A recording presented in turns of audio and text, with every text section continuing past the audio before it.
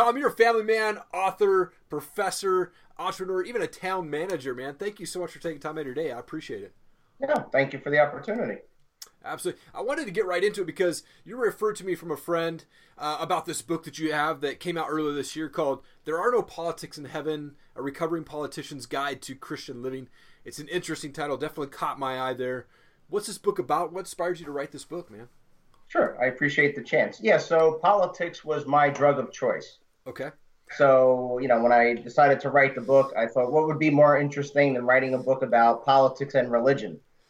Right? The two things that nobody wants to talk about, right? But right. They really defined who I am as a person. Politics used to be the thing that defined who I was. It was the thing that I used for self-esteem and ego gratification.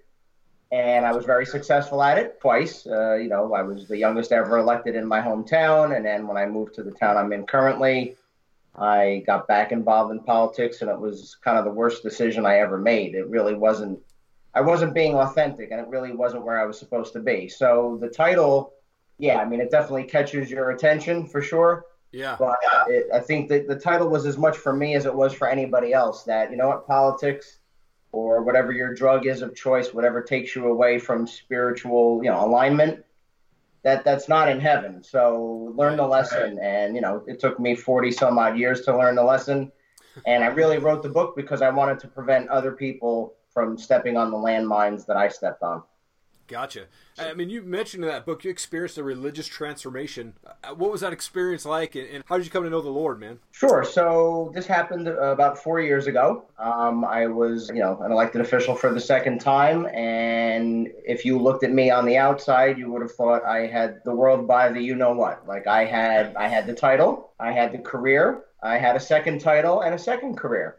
Married, 2 stepdaughters, beautiful home, beautiful community, 2 cats and a dog and a fish, and you would have checked off all the boxes, right? Sure. But very, very empty on the inside, and it was very unfortunate. So September 2015, I'll never forget it. It was really my darkest hour. I was suffering from anxiety and depression, like a lot of people, unfortunately. And, I was having thoughts of ending my life because I was not being true to myself. And I remember, looking back when I was writing the book, I couldn't even look at myself in the mirror. And that should have told me something was going on. That should have been an indicator. But I ignored the signs, and I just kind of suffered through the depression until the seminal moment for me was September of 2015. I was in my office at my full-time job, and I just remember crying out. There's nobody around. I'm on the floor. I'm on my hands and knees, and I'm crying out. And I'm like, I don't want to live this life anymore. I don't have the answers. I don't know what to do. Right? I always used to be the smartest person in the room. At least I thought, and I didn't have the answers anymore. And I heard a voice, and for me, that voice will always be Jesus saying, Tom, it's time. And I got up off the floor, and I looked around. There's nobody in the room, and I'm saying, all right, it's time. It's time for what? Like, it's not like when you go through a religious transformation, you flip a switch and everything gets better overnight, and you're whole and you're perfect. Right. And it wasn't like I got the answer that day other than I got the calling, right? That was the beginning of the journey. And, 4 years later, this journey continues. But I also realize now that it's not always about the destination. You got to enjoy the journey. And it's been a very hard journey. It's been very enlightening. But I realized that if I could transform my life, I could and I should help others do the same thing. So, it's been quite a 4-year journey for me. That's awesome, man. I got chills when you were telling that story, man. Crazy. I love it, dude. You mentioned in there that it'll allow the comfort and the space to review life for folks so that they can change the direction. What do you mean by that? Yeah, I think the hardest thing to do, and, I'll speak as a man, but I think It's true whether it's male or female, wherever you are in life. I think the hardest thing to do is to kind of take a step back and look at your life independently and, where are the successes, where are the failures, and where are the opportunities? And, in the book I talk about something I use in my job, which is, a SWOT analysis, right? I do it for companies. I do it for my own town where I'm the town manager. So, what are your strengths? What are your weaknesses? Those weaknesses, though, present opportunities. And then what are the threats to those opportunities? And it's very hard for people to do an internal assessment of their life and be honest and objective, right? Because like for me, it was politics. For somebody, it might be gambling, alcohol, pornography, affairs, drugs, whatever it is that takes them out of alignment and takes them away from God and from Jesus, that's the thing you got to dive into. And, for me, I did an intensive through a local nonprofit. I spent 5 days with other men, deep diving. You go back into the womb and you relive the pain of your childhood. Because, let's be honest, a lot of this goes back to formative years of childhood, how we were raised, what we were exposed to, good or bad.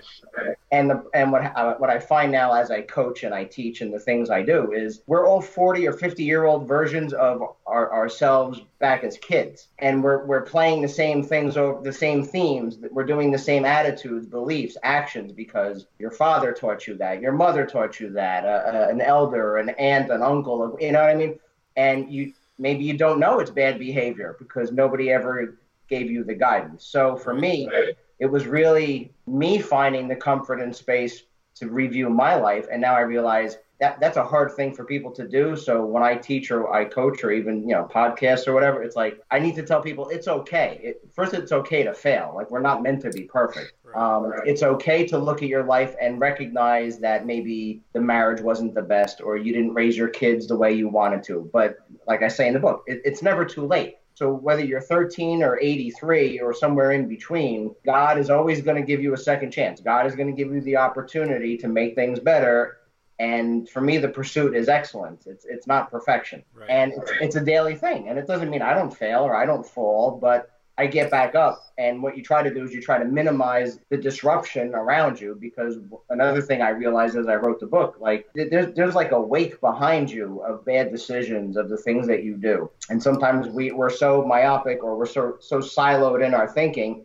It's all about me. It's all about me. Well, what about your spouse? What about your kids? What about your community? They're all relying on you to be the best version of self. So yeah, that comfort in space is critical, especially, like I said, for men, because we're very prideful and we don't want to admit that, we don't want to ask for directions. Lord knows we don't want to admit we're wrong, God forbid. But you know what? Sometimes we're wrong. But getting over that hurdle is a huge thing for this journey. Yeah. That's awesome. You spoke in an event earlier this year, which was actually seemed like a really cool event, but it was about becoming your greatest possible self, where the theme was get paid for your story. How was that event, and what are some key tips that you can share that for folks like myself that would love to get paid for our story? Yeah, well, one of the things I talk about in the book is, you go through this journey of faith, and there's certain things that you attract that are beneficial, and there's certain things that you purge. And I say that, I had to purge people, places, and things to recalibrate. I mean, I hit the reboot button on my life. Yeah. Right now, certain people are still with me, thank God. My parents, sister, my wife, my kids, or whatever.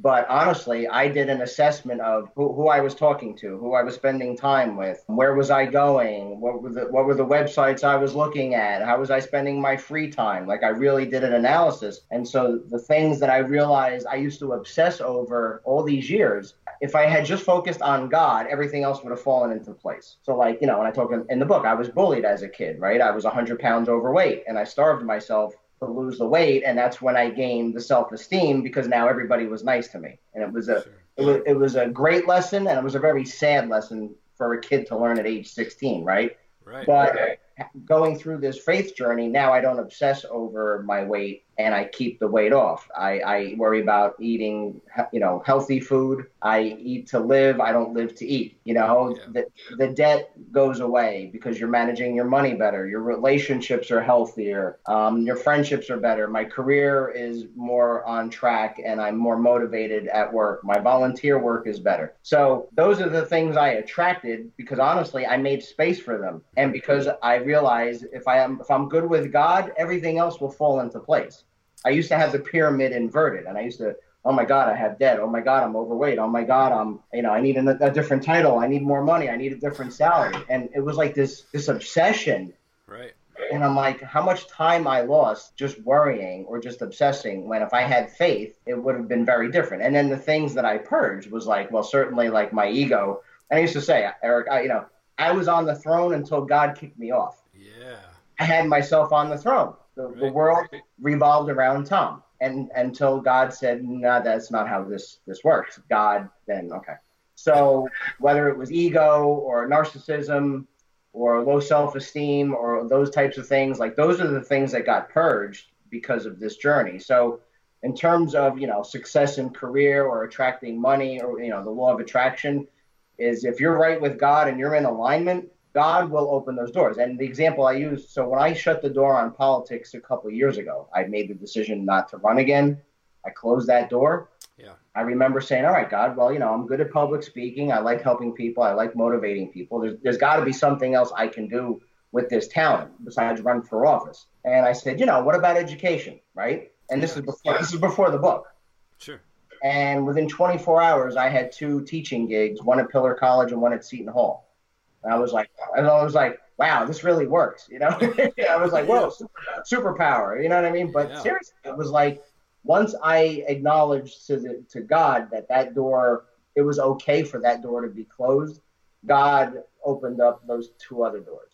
This book actually started out as a men's workshop. I had written it as a workshop. And then when I showed people the book, the most common refrain I got from people was, this is great, but did you ever think of writing a book? And I was like, all right, I'm not that interesting. Who wants to read a book about me? But that workshop became the chapters of the book, like one for one. I mean, it not that it wrote itself, but it was the content was there. And I remember writing the book and I was sitting there and I'm crying. Like when I was done, I can't believe I just put my life in paperback. You know what I mean? It sounds funny, but it's like, sure. But I realized this is the story to tell because everybody's got some version of this story. Right. And so whether it's attracting, a partner or, financial health and wealth, like these are the doors that will open for you if you're faithful to something. And, I talk about, I know I'm going on, but no, please. There was an article that I referenced in chapter 12 of my book, and I'm just looking down at my notes. It was in 2016, and it was a study that was done in the U.S., China, and India. And it talked about that if individuals had a commitment to a higher power, right? The study, it didn't matter what the religion was. But if there was a transcendent power that you focused on, you were 50% less likely to suffer from anxiety, depression, and thoughts of suicide. And I say in my book, if you could bottle that, you're the next $1 billion pill, right? But I'm saying, like, we don't have to bottle it. Like, it's already out there. And, for me, it's my faith in Jesus and my faith in God. That's the message. Get out of your own head and believe in something greater than yourself. Love people, support others, and you'll change not just your world, you'll change the world of people around you. You really will. Wow. Man. So cool, dude. So what's next for you, man? Do you have speaking gigs coming up? Or are you working on a second book? Yeah, so I definitely am enjoying the speaking gigs. Now I get to speak at colleges about my journey. Men's groups. I had a great session this past weekend with some men. That was great. Organizations. So yeah, it's interesting. And, you can tell I'm a very type A type person. And I've had to learn how to let go and, let God and lose some of the control anxieties. And it's like, I've done interesting interviews. I've done interesting podcasts. I'm part of an online series with 20 other people called Living Inspired that, the person coordinating it is out in California. Colleges are interested in having me come and speak. Churches are interested in having me speak to their men's groups. And that's what's great about this is, I have an idea of where this is going, but God's got the wheel. I'm along for the ride, and it's a great ride. And I just know that all these speaking engagements and the things that I'm doing now are they're enriching for me personally. But when I get feedback from people and I can see it in their face that I hit a nerve, and, I really want to hit a nerve. Like, I'm being very direct about this. This isn't, for me, this is life and death. This is marriages that get saved. This is changing the trajectory of children. This is improving organizations. Like, this is all hands on deck. How can we love each other and how can we help each other? And I think, the speaking engagements, maybe there's another book. I've edited 2 other books. I'm on my 3rd.